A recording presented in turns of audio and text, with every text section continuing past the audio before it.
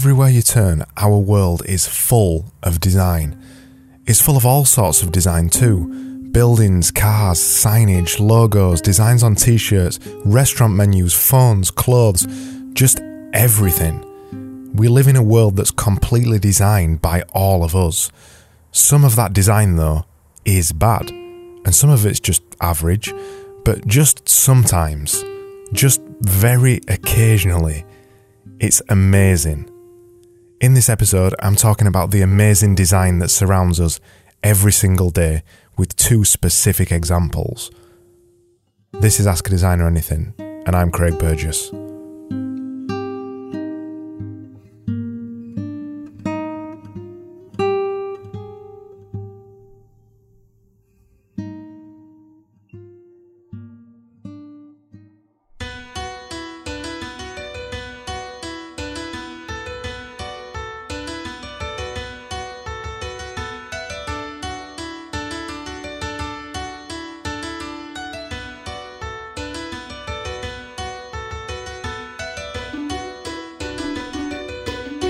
On our journey through amazing design, let's start in Britain, specifically a typical British street right in the centre of a city.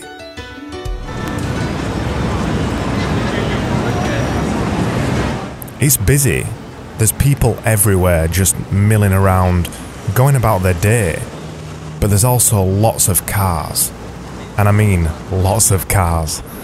And this is where we find our first amazing piece of design. There's road signs everywhere.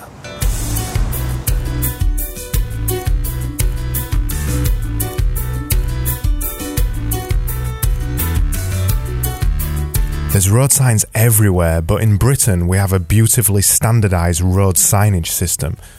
Everywhere you drive, from a small backstreet road to the biggest motorway in the land, the signs look the same.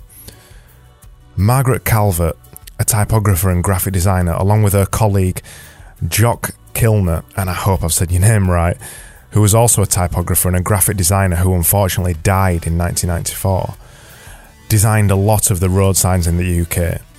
Even better, they designed the excellent transport font used on all the signage, and it's now used on gov.uk as well.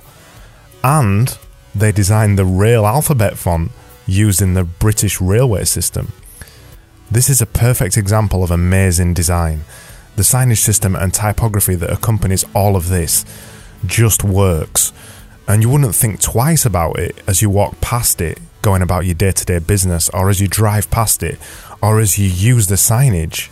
You just don't think about it. But the reason you don't think twice about it is because it's been so carefully designed and considered.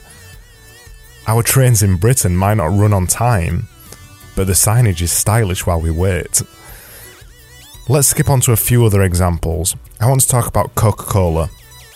Not really to wax lyrical about Coca-Cola's logo, which I'm going to do anyway, but to talk about another principle of amazing design, and that's things that last. In 1886, John S. Pemberton finished his formula for a new drink. His partner, Frank M. Robinson, suggested the name Coca-Cola. His reason was typical marketing thinking. He thought the two C's would look well together in advertising. In 1887, the logo was created and trademarked, and apart from a brief weirdness between 1890 and 1891, the logo has stayed largely the same. Of course, over the years it's changed just a little bit, sometimes for the worst and sometimes for the better, but you can look back at the 1887 logo and the one in 2017, and by the way, that's 130 years between the two logos, and you can see that they're pretty much the same logo. They're the same thing. In this instance, time was all that was needed to turn something from a good design into an amazing design.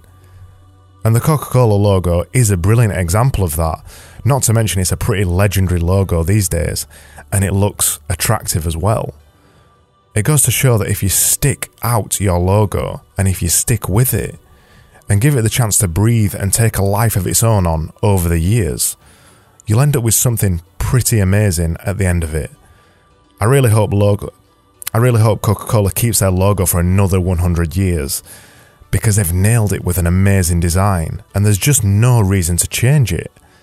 That's the major difference between average design and amazing design. Average design is just transient and never stands the test of time. Amazing design lasts, and amazing design is timeless. That's the real power of amazing design.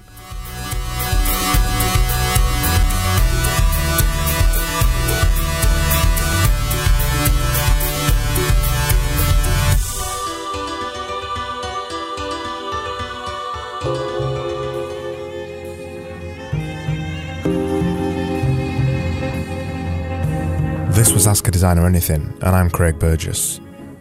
The music featuring this episode was Three Kites Circling by Axletree, The Execution of a Liar by Steve Combs, and Three Generations, the song playing right now, by Greg Atkinson. For a line-by-line rundown of this episode, go over to askadesignerinanything.com/EP94. Three said so randomly. Just a phantom. I'm back tomorrow for another episode. Thanks so much for listening, and I'll see you then. Oh, yeah, don't you need so desperately? Need a family to keep.